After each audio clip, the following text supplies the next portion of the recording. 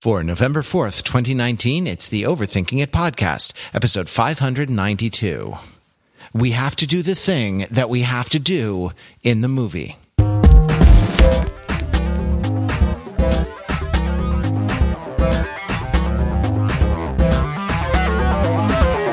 Welcome to Overthinking It, where we subject the popular culture to a level of scrutiny it probably doesn't deserve. The Overthinkers are your smart, funny, ragtag band of human rebels from the internet. We're never happier than when we are being hunted by killer robots, hunting them in return, and humanity triumphing over technology, humankind, a human being triumphing over the cold metal hand of a mechanical robot. I'm Matt Rather. I'm here with my very good friends Mark Lee. Hello, Mark. Hello, Matthew. And Pete Fensel. Hello, Pete. Hello, Matt. I did that in reverse order because we are talking about Terminator Dark Fate this week. And Mark Lee is the world's foremost expert on Terminator. So, Terminator, all spoilers, all books. Let's dive in. Dark Fate. Mark, what even is a Dark Fate, and what did this film, which involves a young woman from Mexico City, who travels with Linda Hamilton, who is also in Mexico, and a hunter-killer robot, or a defender hunter-killer augmented human from the future in order to escape a Terminator that is actually two Terminators being sent from the future. Okay, there's the plot. It's all been spoiled for you. Arnold shows up. It was spoiled for you in 1984 and 1991 with Terminator 1 and Terminator 2. But this time it's two guys. The Terminator's secret power is that it's two dudes. What? But there's it's a terrible conceit because there's no constraint on the never mind. Mark, I'm sorry, I come to bury Terminator, not to praise it. What did this film mean to you? It means that people in Hollywood are desperate and self-delusional, that they think that they can approach this material in only slightly different ways and try to succeed where others keep failing over and over again. They don't get that it's virtually impossible to make a successful sequel to Terminator 1 or Terminator 2. That is the Dark Fate, right? That these two movies are so successful and tied things up so neatly, and the Hollywood impetus is just kind of like, revisit the formula and tweak it just a little bit, that it just keeps turning out movies that are bad. And nobody's happy with the situation. James Cameron isn't, the stars aren't, the casual fans aren't, the diehard fans aren't.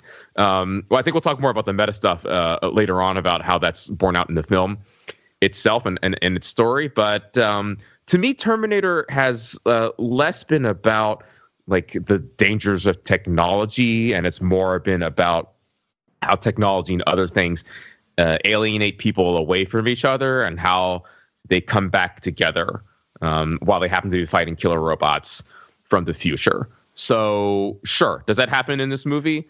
Yeah. There's another aspect of this as well, too, that this movie tries to bring something new and fresh, in particular with the Mexico and the immigration things, where you're talking about the powerless of society. And you could also trace it back to 1984 Terminator with, Sarah Connor, the female, the every woman waitress. The powerless wind up, who are being hunted down by these very powerful forces, the military, the police, the security state, INS, Customs and Border Patrol, so on and so forth. They're hunted down and they find a way to fight back and take fate into their hands and not just accept that they are victims of broader things beyond their control, but they even, an incredibly powerful cyborg from the future. No, they overcome their obstacles. They are not alienated from each other. They form relationships with each other, and they fight, and they can win, probably.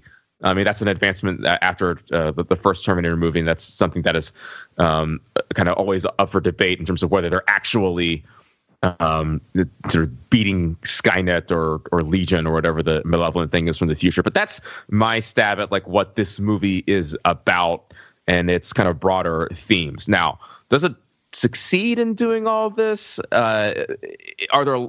Yes and no. Are there a lot of distractions and things that are not done well in the movie? Oh yes, absolutely, and we will certainly talk about those. But I'll toss it to Pete. Does any of that make sense? Do you agree? Disagree? I think so. I disagree a little bit. It's not that disagree is a strong word, right? Because it's not fair or appropriate for me to say that the way that I enjoy Terminator has to be the way that everybody else enjoys Terminator. And I don't mean that in terms of disputing you, just in the sense that I've always connected with these movies maybe a little bit differently. I've never really seen the Terminator movies as about the anxieties around technology. I've always seen them as the anxieties about the future, and particularly the anxieties around having kids. And particularly the sort of relationship between men and women in a modern world in which there isn't really a sense that women are being protected or taken care of as they attempt to both make their way in the world and also have kids. And it's like, well, you're going to sacrifice your life in order to have a baby, right? And the men around you aren't really on your side, and you feel very alone. If you're a single woman, does society just see you as a mother, or can you be something else? And the first two Terminator movies, the pregnancy one and the motherhood one, I think do some really interesting stuff, right? With these ideas, expressing them as symbolic cultural anxieties. And the Terminator as a robot is mostly just there as a sort of unreal symbol that gives you enough slant to tell the truth, right? The idea that Linda Hamilton is a momzilla who loads her son up in a van because she's convinced that the world is trying to kill him is, I think, an experience that a lot of people can identify with personally in a lot of ways, and to a greater or lesser degree, right? It's exaggerated. It's not quite like, oh man, I need to strap on my welding goggles and pick up a bazooka, but there's the fear, right? That the world is going to kill your kids, and that's a real fear. And so I think the best horror movies are hyper blown out articulations of real fear in some way. And so in that sense, I kind of feel like the Terminator franchise loses its way when it gets too deep into the whole thing about technology. But at the same time, I know some people really like that aspect of the Terminator franchise. So, so sure. If you want to read it that way, then I think that there's probably enough to support it. So what I'll say is that if you're looking at Terminator Dark Fate from the technology side and you're sort of yeah, it's sort of about technology and it's kind of about the surveillance state and it's kind of about immigration and kind of the movement of peoples. And in that sense, it's about oppression, but it's a little confusing and I don't really know what it's trying to say. I would say that it does all those same things, but also with gender politics, right? It's sort of about women who present as men or androgynous and who are queer, and the idea that with the characteristics that we think of as female aren't really necessarily associated with women. This is a movie in which the super soldier is a fashionable young woman and the gruff old warrior designs drapes for a living, right? This is Arnold Schwarzenegger makes drapes in this movie, and there's a lot of confoundment of the gender roles of the various people who are in the movie. And it's just really on the nose, right? It's you think that Danny is the new Sarah Connor, that her son is gonna be the man that saves the world, and they really underline the word man. But no, surprise, it's Danny herself, right? She's the one you're John Connor. It's so painfully on the nose. You saw that. I mean, we saw that coming a mile away, didn't we? Yeah. Yeah. Oh, of course. I mean, but it wasn't even a surprise, because there was nothing that happened that mattered, that had anything to do with any of it.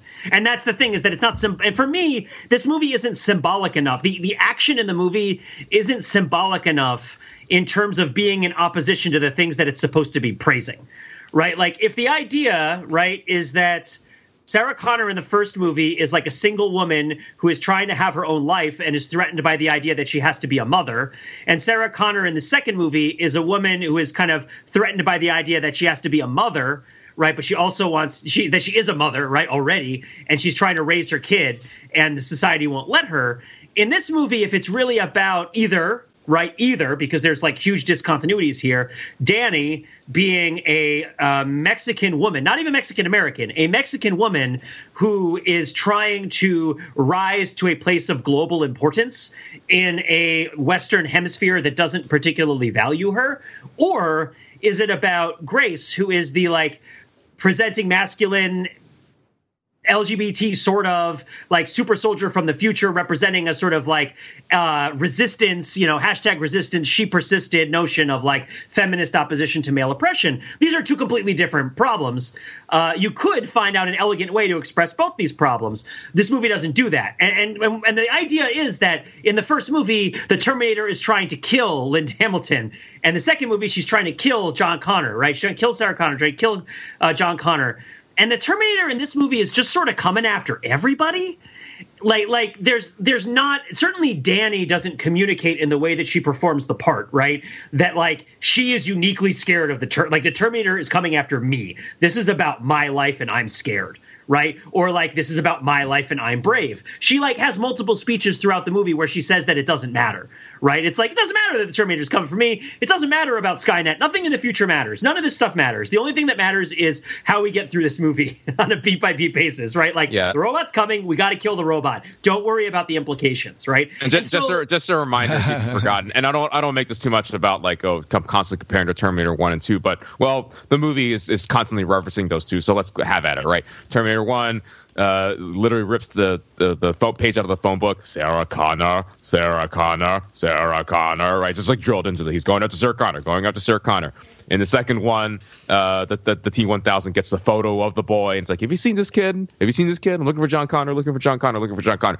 Like those movies, like really, again, like it's very on the nose, but probably in a good and effective way in those movies. And you're right, Pete. That's like it's not clear who the new Latinx Terminator is going after in this one. Yeah, like we know because they tell us, but they don't show us. Yeah, right. Yeah, there you go. Yeah, and particularly because like there's a bunch of people early in the movie who get killed, but there's not that. It's also a tonal thing. Like in the composition of the movie, it's particularly its use of light and color. The whole first part of the movie is super bright and very flat, and so there's not really a sense of anticipation or dread.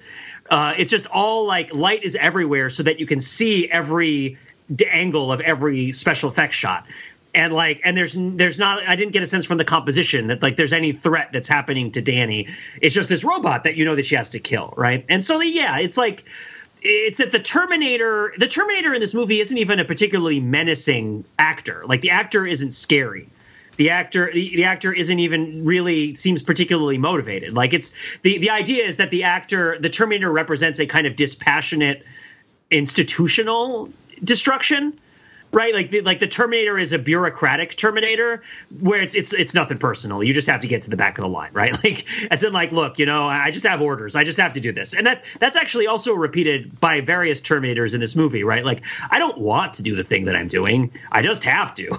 Like and that's sort of presented as kind of a reason, but that's not particularly satisfying in if you're talking about a paradigm of like the killer robot manifesting some sort of like urgent human fear, right? Like in this case, the Terminator is like, it's not really reaching that kind of personal symbolic level. It's much more of a sort of social allegory where like the individual characters aren't really at stake and it's kind of a pastiche. It's like a still life of what the world might be like if everything were represented in a Terminator movie. And the degree to which things happen doesn't really engage or hook into any sort of like individual sense of what that is. Even the sort of bringing back of the old people, who I mean, maybe the clearest example of this is with Sarah Connor coming back, and we learn that Sarah Connor kills Terminators all the time at this point. Right, like every couple of years, like at some point, Skynet, and that's a problem. Like among many problems, that's a problem because killing a Terminator has got to be a big deal because the things that we make movies about, things that we make action movies about. I want to talk about action movies. I think Pete, you have a lot of interesting stuff to say about this, but like, what happens in an action movie has got to be a big deal, right? Like that's why that's why we make a movie about it. And if she's killing Terminators every 6 to 8 weeks or something, that's not, for John or whatever. If it's become rote, and she's, getting blackout drunk every night. And by the way, people who get blackout drunk every night don't have that figure, especially not at that, especially not at that age. There's a lot of male action heroes who eat and drink terribly and also have six packs. So I'll give her a pass on that one. Although it is somewhat at this point the character's getting so old that the idea that they can stay strong even with metal endoskeletons is a little bit dodgy. I liked Linda Hamilton's look in this movie. I will say it's like you actually see, you don't see elderly people a lot in film, do you? Not like as people. I mean, like Helen Mirren maybe, or Ian McKellen, but like just not who you see like them as, not as people. You see them as like institutions somehow, right? And that's not what this is about for sure. Right. And I feel. Oh, sorry, go ahead. Yeah, if we're talking, just to make sure we address this, right? We're talking about how killing Terminators is like rote or less special, less of an event, and it's part of the problem and the sort of the world building and setup of this. We should also, of course, acknowledge that fridging John Connor at the beginning of this movie so abruptly was not perhaps the strongest way to start this. I mean, I guess I understand why you had to take him out of the picture to allow a new quote unquote savior of mankind to come, or just not be distracted by it. But still, come on. Right? Yeah. Like all the time and energy spent protecting him. It is a real thumb in the eye of the previous movies, but I didn't have that problem with this movie that a lot of people had that problem with this movie. And I thought, oh, that's like legitimately shocking and interesting. Let's see what they do with it. And they didn't really do anything with it. And I think part of the problem there, which we've talked about on our own and we might as well talk about here, is that like Legion, right? Like, okay. So I'm sorry, I'm so overwhelmed. I really didn't like this movie, guys. I wanted to. I really did. And I don't want to harp on just why I didn't like it. But it's hard to even organize my thoughts around it because I think it's a movie that's particularly unkind to overthinkers because it has all of these like things in it that should promise like a much deeper investigation into what's going on, at least on the level of Hobbs and Shaw, right? Like, and yet it seems to frustrate the idea of like drilling deeper into it as an action movie and understanding it because it like crosses itself and kind of contradicts itself and on a very small ball level keeps frustrating itself. But just to sort of chill that out for a moment, right? Like in this movie, John Connor is killed in the first 10 minutes. That says to me, oh my God, everything has changed, right? Like a fundamental assumption that has been the case through all the Terminator movies has just been upended, right? The world is different, right? Yeah, that's fair, yeah. I mean, and I feel like if you throw down something like that at like the very beginning of the movie, there better be like really huge implications for it because not necessarily just because John Connor is important, but because that note has this real emotional urgency to it, that it's a scream. That isn't like a little like lead-in. It's like a right, like a big old beaker Muppet scream, like. But Pete, what happens instead? So what happens is that's because the events of Terminator 2 have happened, where the Connors and co. destroy Skynet. Skynet isn't developed, but a different AI is developed that's called Legion that through some sort of course of convergent AI evolution does exactly the same thing that Skynet does in pretty much every respect. It's Skynet. It's Skynet, but with octopus tentacles. No. Yes, they do break open octopus tentacles. They get octopus tentacles, and when they send the Terminator back in time, he splits into two. He's two places at once. Totally different. It's two dudes. Although one of them, I wish they play with that even more and that the liquid guy had like different strengths and weaknesses than the other guy, or even that they talked to each other. How great would that be? If they were like the cape in Doctor Strange or the carpet in Aladdin where they didn't talk, but they had like a repartee with each other while they were doing things.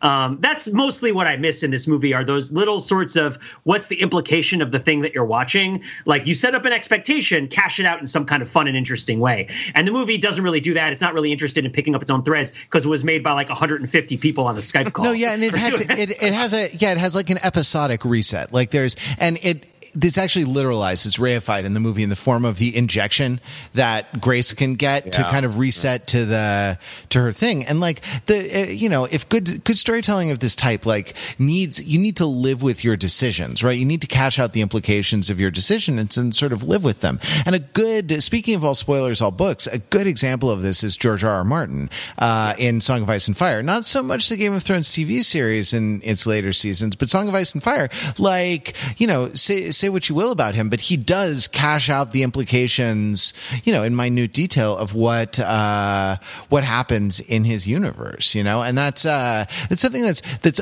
utterly missing from this film on a plot level and also on a thematic level, right? Like one of the things you pointed out, Pete, in our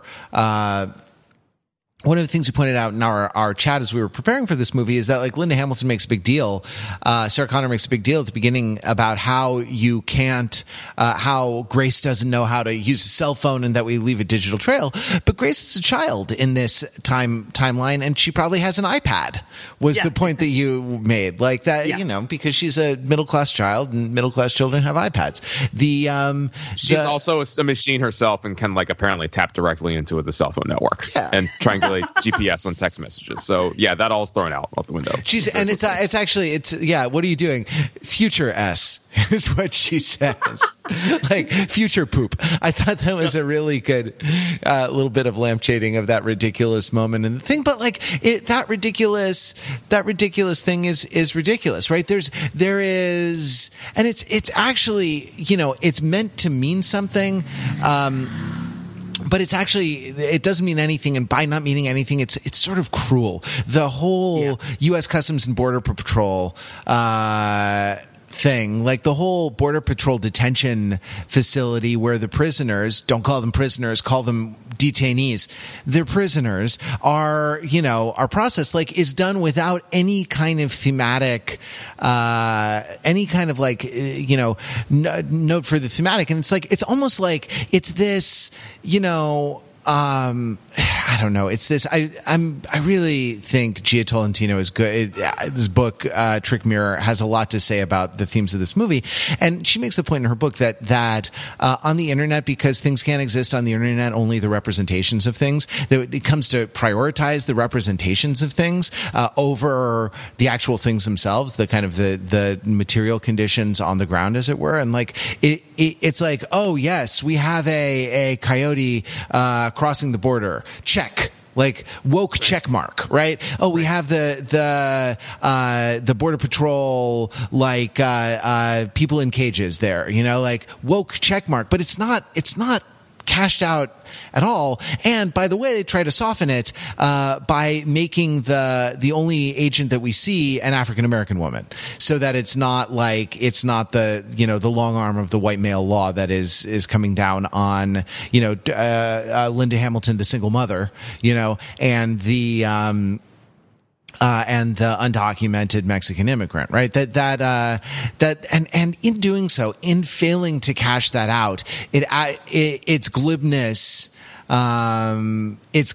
becomes cruel, right? Yeah. Just from name checking things without actually considering the implications. So on both a plot level and a thematic level, I think this happens a lot, and I have more to say about this. Yeah, I have something else that's name checks without any thought or for cashing out at all. Did you guys notice at the beginning when their Terminators are coming off the beach from the water onto land? You guys know where that is, right? Are they at Normandy? Yeah, they're at Normandy. Wait, was it really? Very famous. Yeah, there's a very famous beach obstacle that the Nazis put in place to try to prevent the Americans from landing. And so that's definitely meant to register something from filmgoers who, I don't know, have like seen Saving Private Ryan or just have a passing familiar with the imagery of D-Day, or more specifically, have played Call of Duty. Right. They're counting on people to pick that up. And what does that mean? Nothing. Absolutely nothing. It's just like, ooh, this thing is here, and it portends some sort of danger or significance that actually no.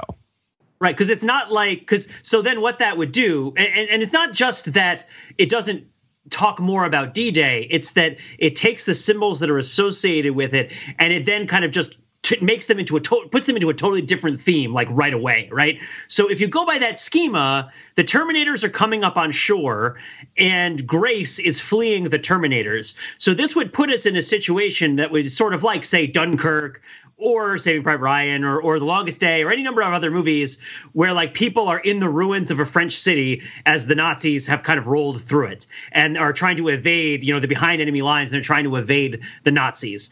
And so she has to go back and fix things. And that's kind of what she's been tasked with doing. But no, she's been tasked with saving the commander, right? So she's not tasked with going back at first. She's tasked with saving the commander, and then only after she's killed is she then sent back, which happens off screen. So it's like, okay, so is she French? Right? Like if it were one thing and it was like, oh, she has a really strong sense of like patriotic pride for what her place was like what if Grace actually remembered? Okay, here's the thing. What if Grace remembered what her childhood was like in this movie? Think about how strange it is that Grace has no apparent like sentimentality for seeing the world again, the way that it was when she was a child. Like if I was sent back in time to 1986 and I walked through that, like even anywhere near where I grew up, hell, if you sent me back in time to 1986 and put me in New York City and I looked up and I saw the World Trade Center, I would like weep, right? Like, now imagine the entire world was like that. The entire world had been destroyed in a terrorist attack when you were like 10, right? And you get sent back in time and you get to see it, before destruction.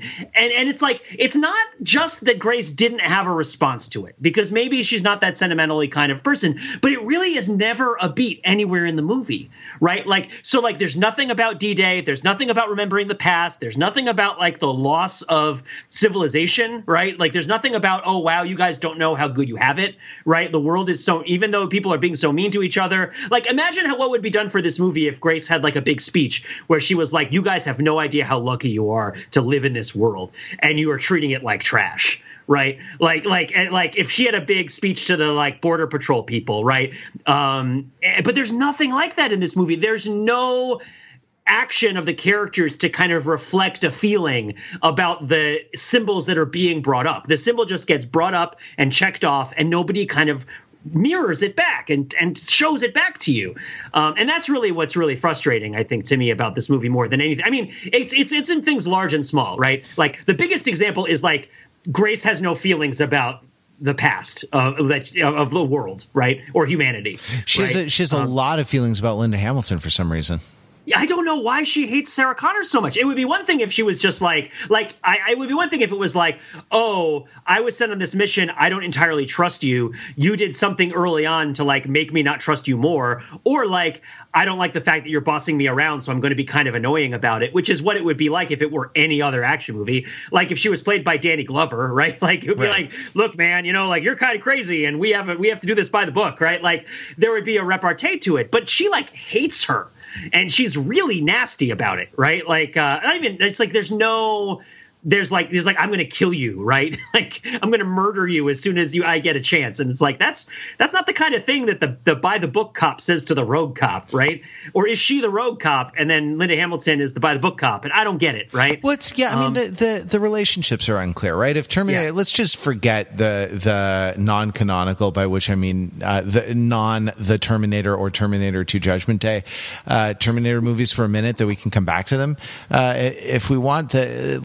If Terminator 1 is about how death is encroaching and you sort of create a relationship and reproduce in order to stave off death, right? And Terminator 2 is about, I think to a certain extent, anxieties about single motherhood in America at the time, in the developed world at the time, right? Then what is the underlying set of relationships? Like, who are these people to one another, right? That make them important to one another and make us care. It's entirely at the level of plot, right? Like in that. So is Grace Danny's mother? Is she her daughter? Because actually when Danny sort of rescues her in the future in the rubble in the bombed out building, then she sort of takes care of her and is her authority figure, and she turns that. Is she her lover? That doesn't really make sense, like as a partner or though I guess that goes back to the first Terminator, where the Protector becomes a partner, but none of that is cashed out at all. And then what is the relationship of Linda Hamilton? Is she grandma? Is she a competitor, like a love triangle competitor type of thing? It's not thought through. It's not thought out what these people are to each other, and because you don't know what they are to each other, it's very difficult for it to come to mean anything. It's a coalition, but it's like a mirror of a coalition that exists in the real world because of a lot of luck and chance, right? Like there's no particular reason why immigrants and old women are on the same side in politics, but nowadays they are in the United States. So, okay. Oh, now yeah, that's true. Sarah Connor is Elizabeth Warren. Yeah, this is the she resisted. I mean, I'm not saying this to belittle the movie. I feel like if the movie has a true north that it could have really doubled down on and become much better, I think that's it. I think it's the idea that this is three different women from three different backgrounds who have no reason to like or trust each other, who have to recognize that the institution of the male institution of universal war and permanent oppression is a threat to all of them, and they need to stop arguing with each other and start and team up, right, to fight back. I think that movie is, first of all, it writes itself, right? Like, and second of all, I think it's pretty crisp, right? And you'd be surprised at how little that happens in this movie. That Dan, maybe it's that Danny's moments where she sort of does that don't really ring true because the character isn't really there or what. But like, I certainly didn't feel like that ever really. There's no like high five, let's go kill the robots moment. They go from arguing with each other to like being in extreme duress and back and forth, right? Like there's not moments. Maybe it's just the movie is trying to be too grim, that there's not these sort of there's comic relief, but like there's a scene in this movie where a killer robot brings everybody Coronas and nobody smiles, right? Like it's just like, and I'm not saying the women should smile. That's not what I mean. That's not what I mean. That's not what I mean. Please stay away from me. What I mean is like that there isn't that moment of bonding between the protagonists to indicate that the coalition has been a success and to give you that sense of confidence that now they're ready to face the bad guy. They kill the bad guy when the running time of the movie has elapsed. And there doesn't really, I mean, Danny makes somewhat of a personal transformation, but as a group, I don't really get the sense that the three of them together arrive at any sort of new understanding of each other from watching this movie. They should have all shared beers and commiserating over the fact that they get paid 80 cents to the dollar for every Terminator that they kill compared to a man. Mark, it's much simpler than that. All they have to do is share a bag of potato chips. The potato chips, that is the thing that irritated me more than anything else in this movie. Let's talk about the potato chips, but let's also circle back to the aforementioned killer robot who gives them beers, Carl. We got to talk about Carl. Yeah, but tell me more about potato chips, Pete. So like in all sorts of action movies, there are all these like little moments of like setup, payoff, right? Like the one that comes to mind that's really relevant for this one is in the Fast and the Furious movies, the later ones. You know, Tyrese's character is always trying to get snacks from the vending machine. And at one point, I think it's The Rock's character just like shoots the glass out of the vending machine to get him to shut up. And he like pauses and then he like gathers up all the snacks really enthusiastically, right? And it's like a fun moment. And even in more serious action movies, there's sort of like set up, payoff. Christian Bale has the USB cable and then he uses it on the Terminator. Oh, it worked, right? And this movie sets up potato chips like 3 times, right? There's 3 different potato chip scenes in the movie. There's the scene where we find out that Linda Hamilton or that Sarah Connor hides her cell phone in potato chip bags, right, in order to block the GPS from tracking it, which I don't think would work, but maybe, who knows. And then there's the scene later, and she tells Danny that she really likes potato chips, and that's why she uses potato chips, because she eats bags and bags and bags of potato chips while she's on the road, and so she has them, so she uses them to shield her cell phone. Then there's a scene later where Sarah Connor sends Danny to go get potato chips so that she can have a conversation privately with Grace about what they're going to do about their problem child, which is sort of like where that relationship should be happening. But those scenes were all written very argumentatively without a lot of like connection or progress. It was my feeling. Like the scenes don't really work on their own, probably because they're too focused on the action scenes and don't really think these scenes are important. And then later when Carl is mentioning to Sarah Connor how he knows where she is. It's like, well, if you're going to put your phone in potato chips, put your phone in a bag of potato chips. If you take it out, which we see her do at one point, then everyone's going to know where she is. I don't think there's anywhere in the movie where anybody eats a single potato chip, right? Like, unless it happens on the train during the part where I went to the bathroom, where they're going to the border patrol place, right? They're going to meet the coyote on the train. Unless there's like a bonding scene where they all eat potato chips together, I think that we have 3 character development scenes about how much Sarah Connor loves potato chips, and she never freaking eats any potato chips. This is an action movie. This is not Solaris, right? Like, it's like there is such a simple pleasure in watching the thing happen that's been established as likely to happen, right? Either watch it or frustrate it, right? Like, have Grace come back with popcorn. They don't have popcorn in the future. I loved popcorn when I was a kid. I got a bunch of popcorn. And then Sarah Connor's like, you could have gotten some potato chips. I told you I like them, right? Like, there's so much you could have done with actually showing the thing that everybody was talking about and cashing out the funny setup joke that you made. Like, everybody laughed a little bit at the line about how Sarah Connor, all 8 people in the theater that I was with, laughed at that little line about how Sarah Connor really likes potato chips, because they're thinking, right, somewhere down the line, Sarah Connor is going to stop and is going to like go to a vending machine to get a bag of potato chips and is going to see the Rev 9 in the glass and is going to be like, oh no, I got to go, right? Like, there's going to be some sort of payout for the potato chips, but it never freaking happens. The scene writes itself, right? Like, she sees it, she ducks, the Rev 9 javelins a rebar at the vending machine, breaks the glass, and before she runs, just for style points, Sarah Connor says, thanks, and grabs a bag of potato chips before she runs away. And then Arnold turns to him and goes, waffles have ridges, and shoots a bazooka at him.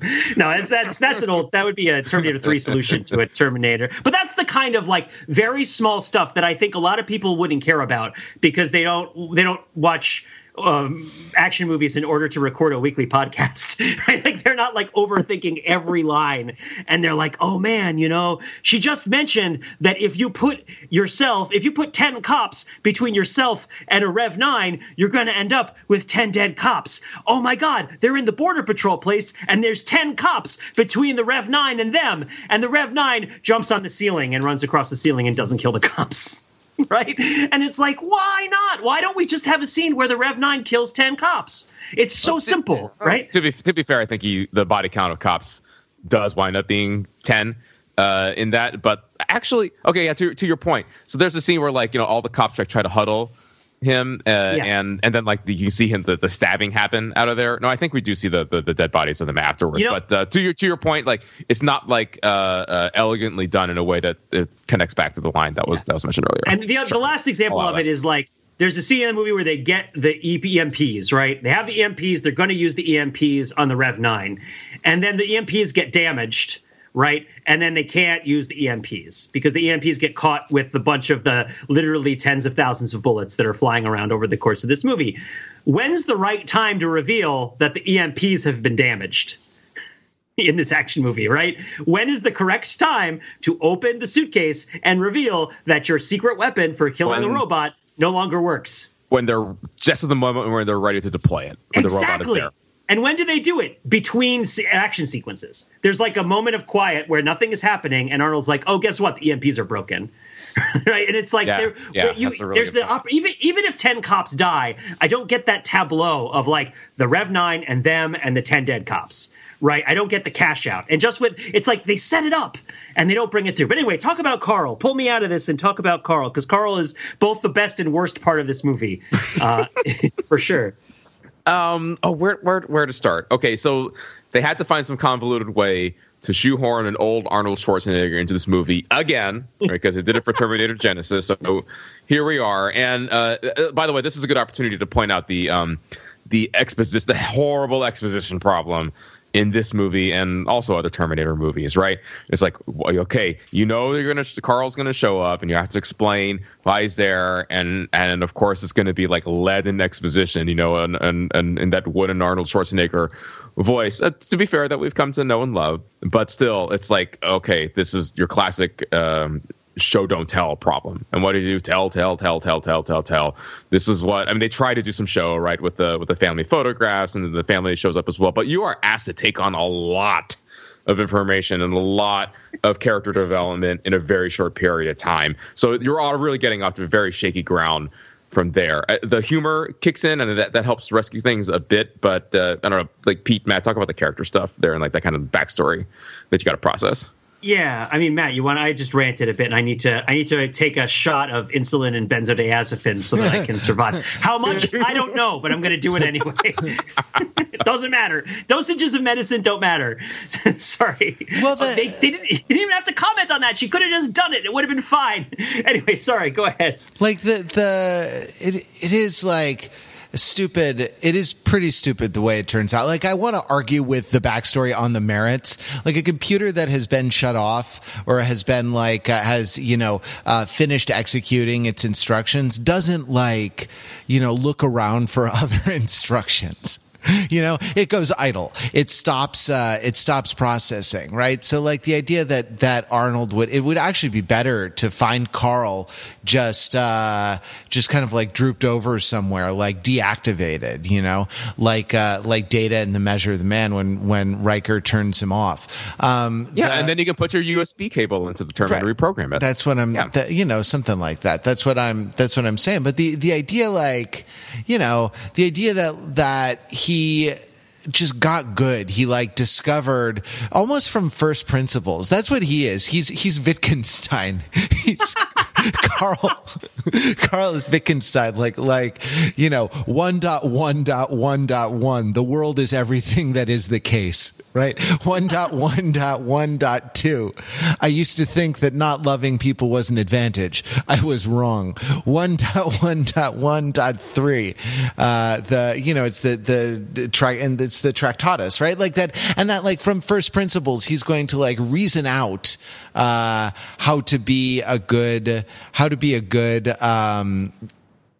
a partner, which apparently is you change diapers without complaining, you're a good listener, and you don't make sexual demands on your, on a woman who's just had a baby. So also, you're very funny.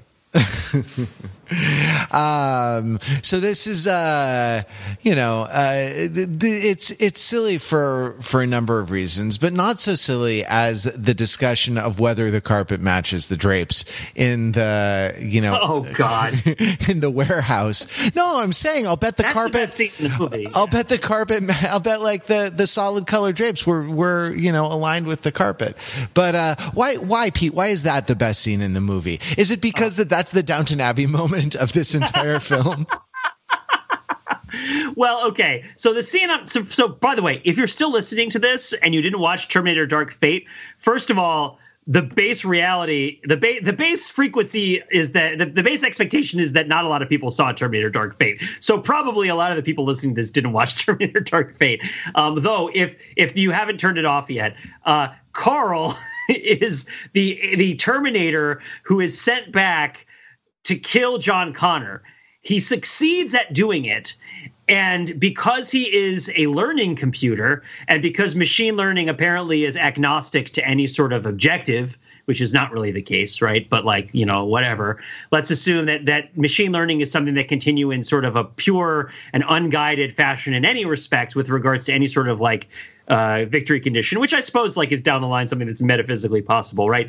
He learns these sort of lessons about life, right? And the metaphor here, what's being symbolized here, is that that Carl is a formerly toxic man, right? The coalition here, the #resistance coalition in this movie consists of women who know the evils of patriarchal society because it victimized them when they were younger, and younger women who are expressing themselves in non-conventional ways and don't want to be limited by patriarchal society, women of color who by virtue of their position in racial hierarchies are particular targets of oppression and a particular spearhead in the battle against it, and somewhat sort of in the back, men who have figured out not to be toxic and to listen to the women around them. And the idea is that this Terminator committed a totally heinous crime by killing the son of one of the main characters. But because he has been listening and learning, he has come around to the position that the Terminators are evil. And he has decided to use his voice as a signal boost, not to himself go hunt the Terminators, but to empower Sarah Connor to go hunt the Terminators by letting her know, by basically going to get your boy and letting her know where all the toxic robot men are so that she can kill them before they do anything, right? And so that's who the character is symbolically. He's this sort of avuncular man who's figured out how not to be a leg in the stool of the patriarchy. But of course, who is he in the movie? He's the Arnold Terminator character. and he's good, but he's also like a parody of the Arnold Terminator character who is good. And so this is another example of how the movie is undermining itself, right? Because Carl, the Terminator who has decided to become a drapery salesman and crafter, an interior decorator, is a riff on the T-800 from Terminator 2, who is also a robot who decides to not be toxic. And the way that he does that is by like listening to the children and recognizing the needs of the children and putting the needs of the children above himself. And for him, his masculine qualities are kind of an essential aspect of the family unit that's being articulated in Terminator 2, right? And the idea that he needs to kill himself, that he's sort of like sacrificial in this respect, and that he doesn't get to sort of grow and produce life the way the woman does, is kind of part of that kind of deep symbolism of Terminator 2. And so we see that expressed in the scenes like when the T-800 like pulls a sawed-off shotgun out of a box of roses, right? And there's this idea that he has come as a friend, but he must be a Terminator, right? And the idea that he is an ally, but he is still a dangerous man who can't entirely be trusted, can't be trusted to not be violent. And so Carl, the drapery guy, is a parody of that by saying like, oh no, he learned to be totally nice. He cuts up the fruit and he puts it in the beer, right? He brings it to everybody. And the speech that he gives in the bunker, in the kill box as they're waiting for the Rev 9 is a parody speech. It's a parody Arnold speech where he's like, I don't forget what's the exact phrase he uses, and he's like, I tell him, don't do it, right? Like he's going to use the solid colored curtains in the little girl's room, and they say, don't do it, and he says it with the same urgency that you would say like, don't fly the Harrier jet into the building, right? Like he says it with the same urgency as like, don't shoot the hostage or I'm going to kill you, right? Like he says it as a parody of the like protective masculine figure who is using his violent capabilities. We'll call him the Mr. Bates in this Downton Abbey, right? It's like Downton Abbey, the later seasons of Downton Abbey are haunted by the Mr. Bates question of like, are all men inescapably violent and vengeful against those who wrong them? And so like, if somebody does a man wrong, does the man need to be protected from knowledge of that? Right? Or if like a woman near a man is hurt, should you shield the men around that woman from knowledge of that because the men can't help but become savage, right? And Carl, the drapery guy, is a joke about like, well, yeah, but like also men totally settle down and sit in their Barca loungers and in the middle of Texas with a bunch of guns they don't use and like don't do anything, right? And they think they're action heroes. And that's funny. Right, because there's a grain of truth to it. It's that Arnold used to be an action hero, and now he's an elderly German man, right? Like, and so that's the joke, right? But Carl is both supposed to be like a critical member of this alliance and a joke at the expense of the man who ends up being a critical member of this alliance. And so tonally, it's really out of whack with the rest of the movie. But I thought it was the best scene in the movie because it was the most kind of surprising. And it felt like something jumped out that said like, oh, that's interesting, right? That's funny. That's fun. There's an expectation in there that's being cashed out, right? That like Carl is set up as the like, I'm the Terminator, but I'm settled down and I watch football and drink beer. And that speech is a sort of meta joke about it. And that's why I really enjoyed it. I thought it was well written. That's the kind of speech you would expect from a Terminator movie directed by the Deadpool director, right? Like yeah. Sorry. Yeah. Speaking of which, it's also a meta joke, right? A meta commentary about how Tim Miller, is that his name? The Deadpool director clashed horribly with James Cameron. Oh, really? Oh, please go into that. I don't really know a lot about I mean, so, right. So there's, I don't know a ton about it either. We're just doing a bit of research. So maybe the gist of what what Carl is saying is that like, you know, the client wants to do this, but I say we should do this instead. Right. Right. Yep. And James Cameron is on the record of basically saying like, yeah, we argued a lot over the creative vision of this. So I don't know. I can't say like X parts of this movie were Cameron and Y parts were Miller or this, that, and the other. I can't say. I take that back. I can't say that apparently James Cameron gave Tim Miller a list of action scenes that he had been thinking about putting into a movie somewhere at some point in time when the occasion allowed, and says, here, work these into the movie. Right. So that's why we have the jets colliding with each other in midair, and why we have a Humvee that's crashing into the Hoover Dam, not because they all sprung from the mind of an auteur and a singular creative vision with a very focused story to tell, like James Cameron did in Terminator 1 and Terminator 2. No, it's because James Cameron's like pulled them off of his scratch pad. Yeah. and gave it to like a team of about a dozen writers to make it happen. Spider is the most fearsome predator known to man. You got to have a giant spider in the movie, right? It's the Kevin Smith Superman John Peters Wild Wild West story, right? Where it's like that actually this is a bit tangential, but that might be a reference to what like the Universal Studios Terminator thing, where there was a spider like T-1000, I think is what it was called. Oh, I was just talking about An Evening with Kevin Smith, where like Kevin Smith tells the story of how he was hired to write a Superman movie, and John Peters kept trying to force Kevin Smith to write a scene where Superman fights a polar bear and then a spider, and he's like, "Why?" Right? And he's like, "Oh, it was fearsome predator known to man."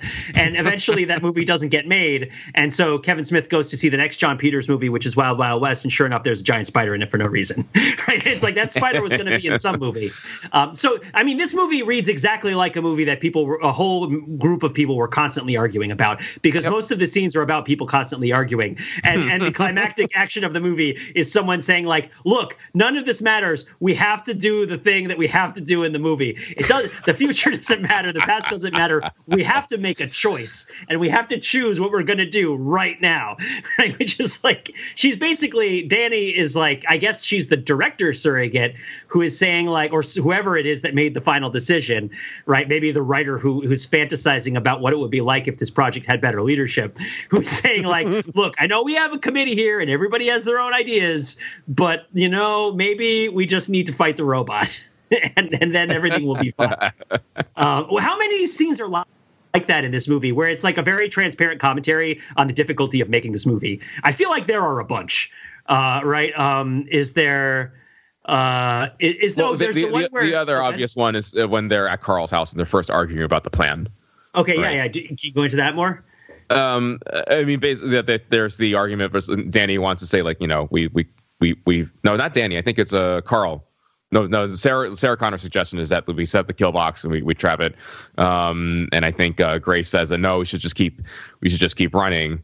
And then Danny says no, let's do the fight. The fight option. Right. But there's like a lot of animosity. There's like strong disagreement within the group again. There's this for no real good reason. There's a scene at the beginning of the movie where Sarah Connor knocks the Rev 9 off of a bridge, and it's like in a smoking wreck, and she is like going down presumably to finish it off, and then Grace and Danny steal her car and drive it away. And she says, like, I'll be back, right? And it's funny. And you can tell that she's like, I've done this a million times. I'm going to go double tap the Terminator, right? Because she lives a zombie land existence where all of this has become very passé. Yeah. And so she goes down to kill the Terminator, and then she realizes her car is being stolen, and she abandons killing the Terminator. She's like, oh, right? Like, okay, I have to go do the car scene now, right? Like, because they didn't let me kill the Terminator, we have to go do this other thing, right? One would think that would be the most urgent consideration, even above. I know that they don't make Isuzus like that in the United States and sell them in the States anymore, but like body-on-frame SUVs are hard to come by for affordable prices. But you got to kill the Terminator if you've got it in a situation where you could kill the Terminator. And the fact that she doesn't screams more to the idea of like sort of general frustration of a lack of direction in this collaboration than like a real earned character moment, right? Like, oh man, what are some other ones? Hey, Pete, I was hoping we could actually close with a couple thoughts about action movies. Oh yeah, sure. I think we don't make action movies anymore. Okay. Right, like unpack that. And I'm talking about your classic '80s action movies.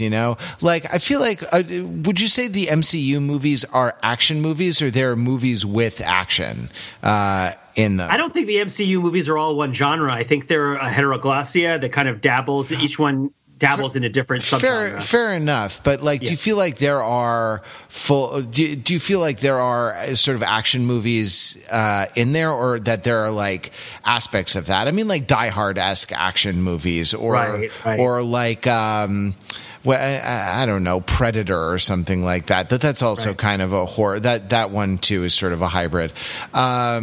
They just made a Predator movie. Yeah, I have the DVD and a book. I haven't watched it yet, but I have to watch. I want to watch. I got to show my wife Predator. I haven't shown my wife Predator yet. But yeah, no. I think I would say that like certainly the allure is somewhat gone, right? Like it has to be an action movie plus something else. It either has to be super cheap and or produced overseas.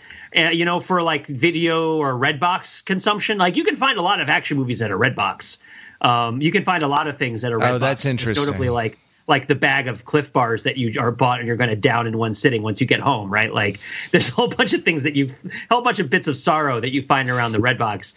But yeah, I think that the idea that you can make just an action movie and it doesn't have to have any sort of other element to it. We're not in that sort of part of the genre cycle, right? Like we're not in a sort of classic action movie. We're in a sort of Baroque action movie phase where like all the action movies are parodies of action movies and jokes. And they're all kind of like hyper overwrought, right? They're like Hobbs and Shaw, right? Where it's self-conscious. It's like very self-referential. It's very in tune with all of the other action movies that are being made.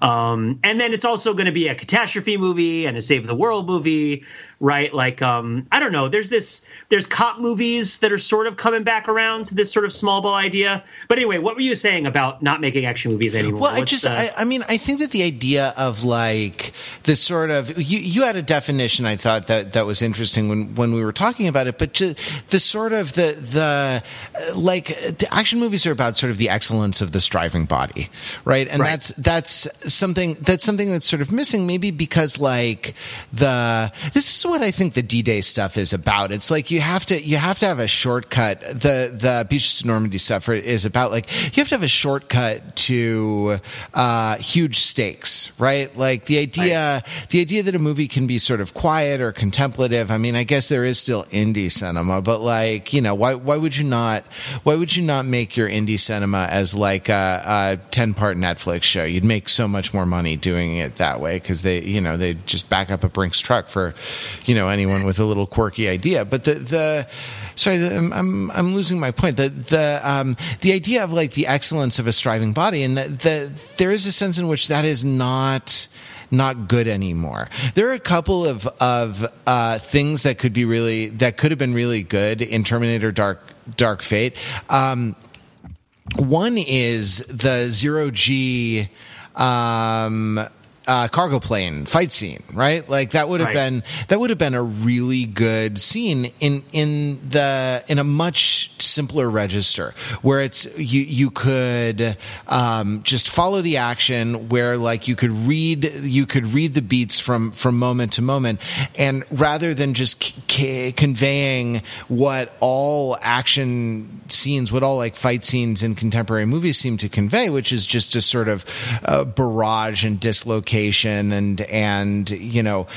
difficulty orienting yourself and all of this, like that has become, that's no longer like an avant-garde move, the way it was when that technique, when Jean-Luc Picard, when Jean-Luc Godard started, when Godard was like jump cutting in Breathless, and like this conveyed a sense of like, I don't know, dislocation or fragmentation or something. Now it's just the MTV mode. It's the default.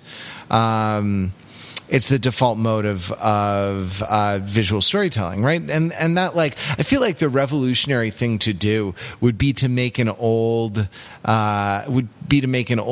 style action movie with the camera on sticks and like people just doing something in clear view, right? And this is what, if you watch, sorry Mark, I'll wrap in just a second. If you watch Every Frame of Painting, the late lamented YouTube channel that had these fun video essays about film technique that were really, really very good. And also, like, not at all self-serious, like really, and all the better for that. In the Jackie Chan one, he talks about the sort of the clarity of a Jackie Chan action scene, how you can sort of see it, you can see it unfold, and the action comedy works so much better because so much care is put into conveying information, conveying visual information to you in a way that actually scans, right? In a way that lets you know what the story of each moment is, in the sense of like a beginning, a middle, and an end. The logic of an action, right? An action is a beginning, a middle, and an end. It's an impulse, a movement, and an aftermath. And if it's just all like, things flying every which way, there's no impetus, right? There's unclear movement, and there's no real aftermath. Yeah, right. And that applies to the underwater stuff as well too. To round off this discussion on action movies and the excellence of a striving body, and like who's doing that now. The most excellent striving body these days doing action movies is, of course, Tom Cruise. Right. I mean, the most like the recent spate of Mission Impossible movies, I think are pretty good exemplars of that. Right. Kinetic, strong bodies and vehicles, moving through space, doing cool, interesting things, and propelling the plot and the characters. Yeah. I mean, you could also say The Rock, but The Rock, because of his size, because of his sort of imposing physicality, like he's pre-Expendables, like that. He's already, yeah. So the answer is John Wick. Good point. Excellent point, sir. I can't believe that. The last one took on a Baroque quality as well. Maybe like the first one. That's what I mean, right? It's like I don't necessarily think that they definitely still make action. The ethos of the action movie, the sort of lessons that are learned from action movies still exist and are woven into the frameworks of lots of movies, but they're woven into the frameworks of sort of lots of different kinds of movies. And particularly, I think because they are efficient in terms of getting things across, and also because the sort of burden of exposition heavy storytelling is particularly difficult when you have to translate from one language to another. So being able to get kind of things up and going pretty fast and efficiently is kind of desirable when you're trying to get people into the cinema. But I will say this. I'll say that, like, because I think that we actually live in a pretty good time for action, but it's action with a different sort of definition. It's not just this idea of, as you're saying, it's Lethal Weapon and they're chasing crooks across Los Angeles and you're watching, Mel Gibson hang off the side of a car, and it's all you need to see is the thrill of Mel Gibson hanging off the side of a car, or maybe if you would prefer the joy of Mel Gibson being hit by a car, but that's neither here nor there. That's not enough anymore. There has to be something else, and so now the norm is something like John Wick, where it's like 5 somersaults, or like the good example is like there's a knife scene in a there's a knife museum fight scene in John Wick 3, right, where they're in a knife museum and they're pulling knives out of the glass cases in the knife museum and throwing them at each other in complicated rhythmic and geometric patterns, which is like a Hong Kong action cinema trope going back to the 70s or 80s, right? And it's being expressed with all of the tools of modern technology. But what I would say is that baked into it is this idea where a lot of people would say, oh, this is just popcorn fare, it's just violence, right? They would see the movie as kind of essentially lowbrow because they see the pleasure of watching people murder each other as something that is of a rather sort of trivial and juvenile and adolescent sort of dimension. And so when I was thinking about this movie, Terminator Dark Fate, which I think is not good at doing this, right? Like Terminator Dark Fate has some problems in its action circuitry in terms of taking advantage of the fact that it's an action movie in order to, it is also a sci-fi movie. It is also a political feminist movie. It is also a lot of things. It's also being written by 20 people simultaneously over Zoom, I guess now, rather than Skype, because they switch vendors halfway through the podcast, right? But like, it has a DNA, right, about an action DNA, an action kind of underpinning, and I don't think it's one that works. And I outlined 4 qualities.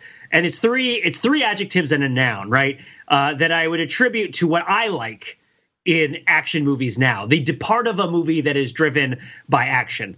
And I think I would exemplify one of my favorite action directors now is probably Justin Lin, he of the later Fast and the Furious movies and Star Trek Beyond, right? Because I really love the way that his action scenes are very kind of poetically symbolic while at the same time being utterly digestible, right? Captain Kirk floating in non-graphitic three-dimensional space to reflect his kind of inner life is a great example. Or like, Vin Diesel launching himself over between the two highways to grab, right, Michelle Rodriguez in this sort of measure of the two of them with this world that doesn't have space for them, right? And so the four things were arousing, right? And I mean that in the sense of like adrenaline, fear, excitement, right? Like, yes, sexiness, right? No, yes, but you mean neurologically arousing. Yes. I'm saying like, and I'm old enough now to see that these things kind of like flow into each other, right? Like fear and love and anger, neurologically arousing, kind of like psychologically arousing in some sort of way, not strictly sexually arousing, but just like it is a characteristic of these kinds of movies that they are exciting. Right. But exciting kind of carries with it certain very specific connotations. So I prefer to say arousing because it kind of leaves open the possibility that it could be exciting for a variety of different kinds of reasons and modes. Right. And so if it's boring, then it's not a good action movie. Right. The action isn't working if you're not excited. It should be resonant.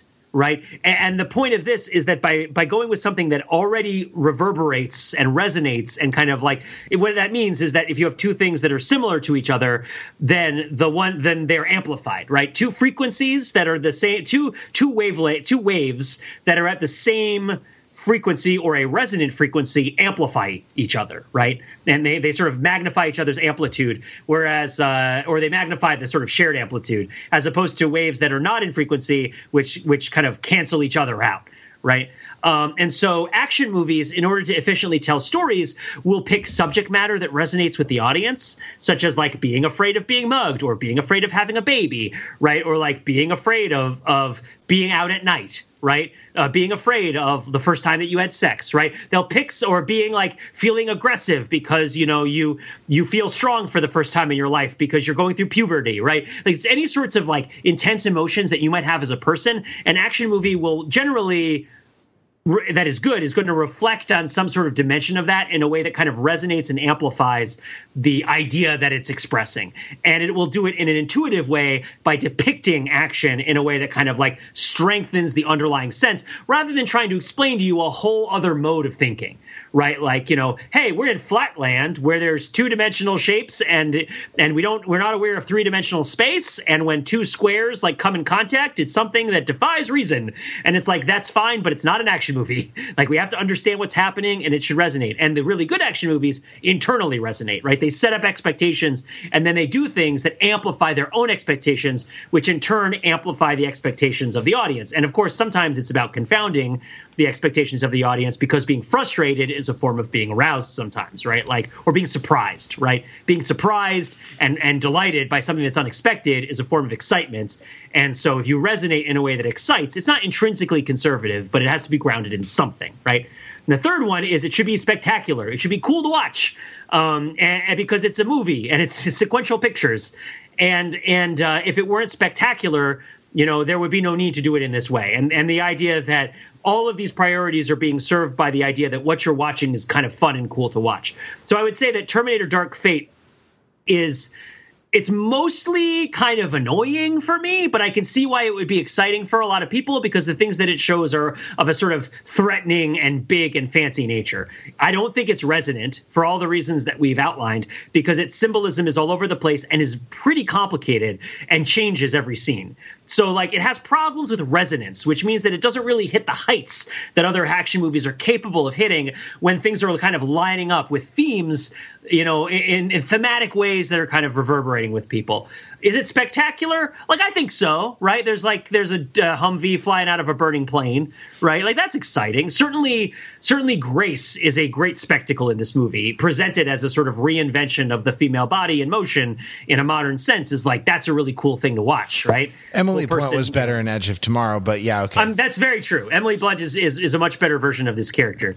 Because that character had more internal life and kind of more relationships and stuff.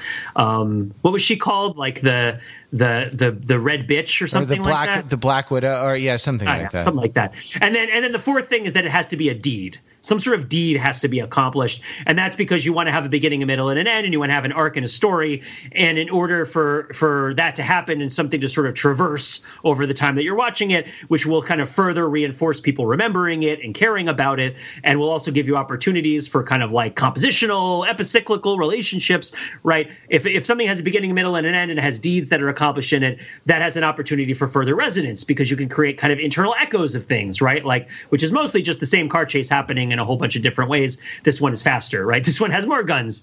But like, and I would say that Terminator Dark Fate has a deeds problem because they're constantly arguing about what they're trying to accomplish. And even when they kill the Rev 9, it's like not really clear that they've accomplished anything. And there also there isn't sort of a sufficient sense when they've accomplished something that like they did it, right? Wow, yeah, we did it, right? It's sort of like the sort of the arc of it is kind of frustrated throughout the movie. It's almost like a sort of flat cacophony that's kind of like briefly there's like cacophony pause without the sense of like, okay, we did the thing, right? We made it to Carl's. But like, did we really accomplish anything? Because who is Carl and why? And it's strange and frustrating, and we didn't really get anything that helped us, right? So that's my taxonomy of the sort of action element and pedigree of movies that are kind of heteroglossic or multi-genre nowadays, often baroque, self-parodying, or meta, because we're in a kind of late phase of the genre cycle with regards to action movies. But that's what I like, and you might like something else. So I would encourage you to give me your action taxonomy, right? Like, what is it about action that you like in movies? Like, and you're probably going to like different action movies than I do because I'm a weirdo. But that's what I want. I want something exciting. I want something that resonates. I want something that's fun to watch, and I want something where people do accomplish things, right? Where a deed is accomplished. And the difference between an action movie and a horror movie, right, is like the thrill of accomplishment versus like the thrill of potential failure. Right, which is I think the difference between like Blade and other vampire movies. It's like Blade kills the vampires. It's the difference between Terminator 2 and Terminator 1. Yeah, there you go. Terminator 1 is a horror movie because the actual accomplishment of killing the Terminator isn't the point. Whereas Terminator 2 is an action movie because like the Terminator has the power to fight and kill the Terminator. Right, like that's what makes it different, is the feeling of deed and accomplishment. Whereas Terminator 1 is sort of like, I barely escaped with my life, that kind of thing. So anyway, I just talked for a really long time. I probably put us really over on time. Perhaps an hour and a half long podcast is the darkest of fates. Hey, Mark, you're the world's foremost expert on. Bring us home with the last thought about this film. Sure. Okay, we talked about a lot of things that don't resonate, like, the thematic elements that aren't cashed out, things like that. So I want to touch on one last thing I think is very important for the success of Terminator 1 and 2. And it's actually a certain like biblical quality that those two movies had. I'm talking about how in both of them, only a very small group of people are privy to the truth of the future. They see the Terminators, right? Let's say take Terminator 2, right? John and Sarah Connor, very notably Dr. Silverman, the psychiatrist who sees it and kind of goes crazy, as we see in Terminator 3, well, the original Terminator 3.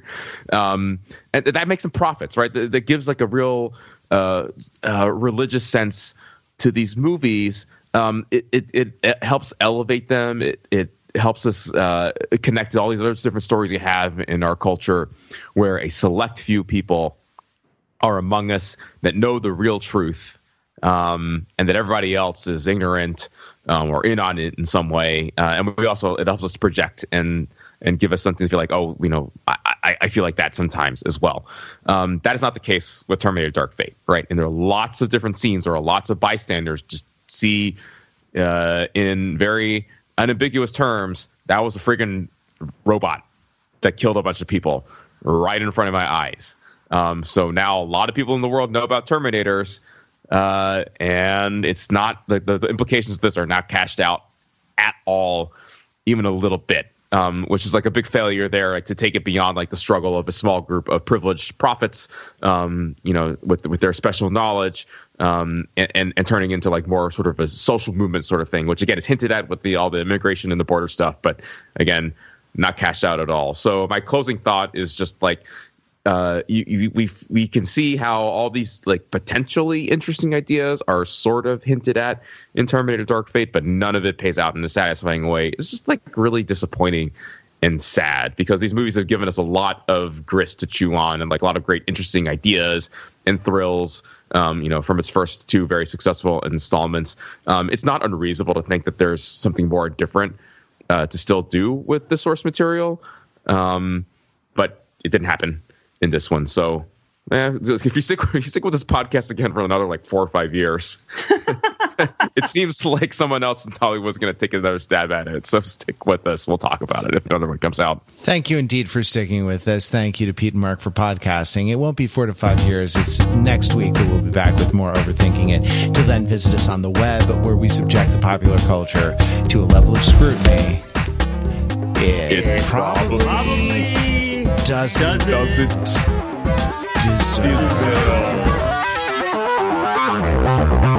It's hilarious. That's the joke.